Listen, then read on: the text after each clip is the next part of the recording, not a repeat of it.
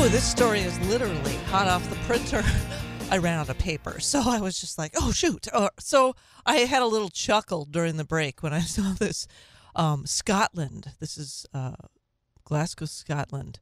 Willy Wonka experience garners attention after police called. Evidently, it was billed as a Willy Wonka-inspired experience, and families at the event paid $44 per ticket for, quote, optical marvels and extraordinary props. Instead, they were offered a sparsely decorated warehouse and a small cup of lemonade. In fact, I saw this Isn't that yesterday hilarious? because they had pictures of this. So the advertisement is all Photoshopped. Like you're supposed to go to a candy castle where your kids are going to get all of this food and sweets, and they won't settle down for the rest of the day.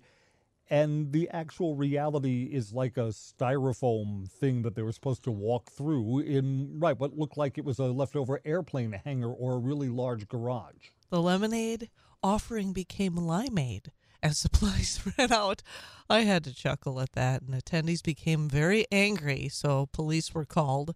One of the actors said that crowds outside were furious. Well, I guess that's what false advertising will get you, right? We'll be right back on the WSAU Wisconsin Morning News.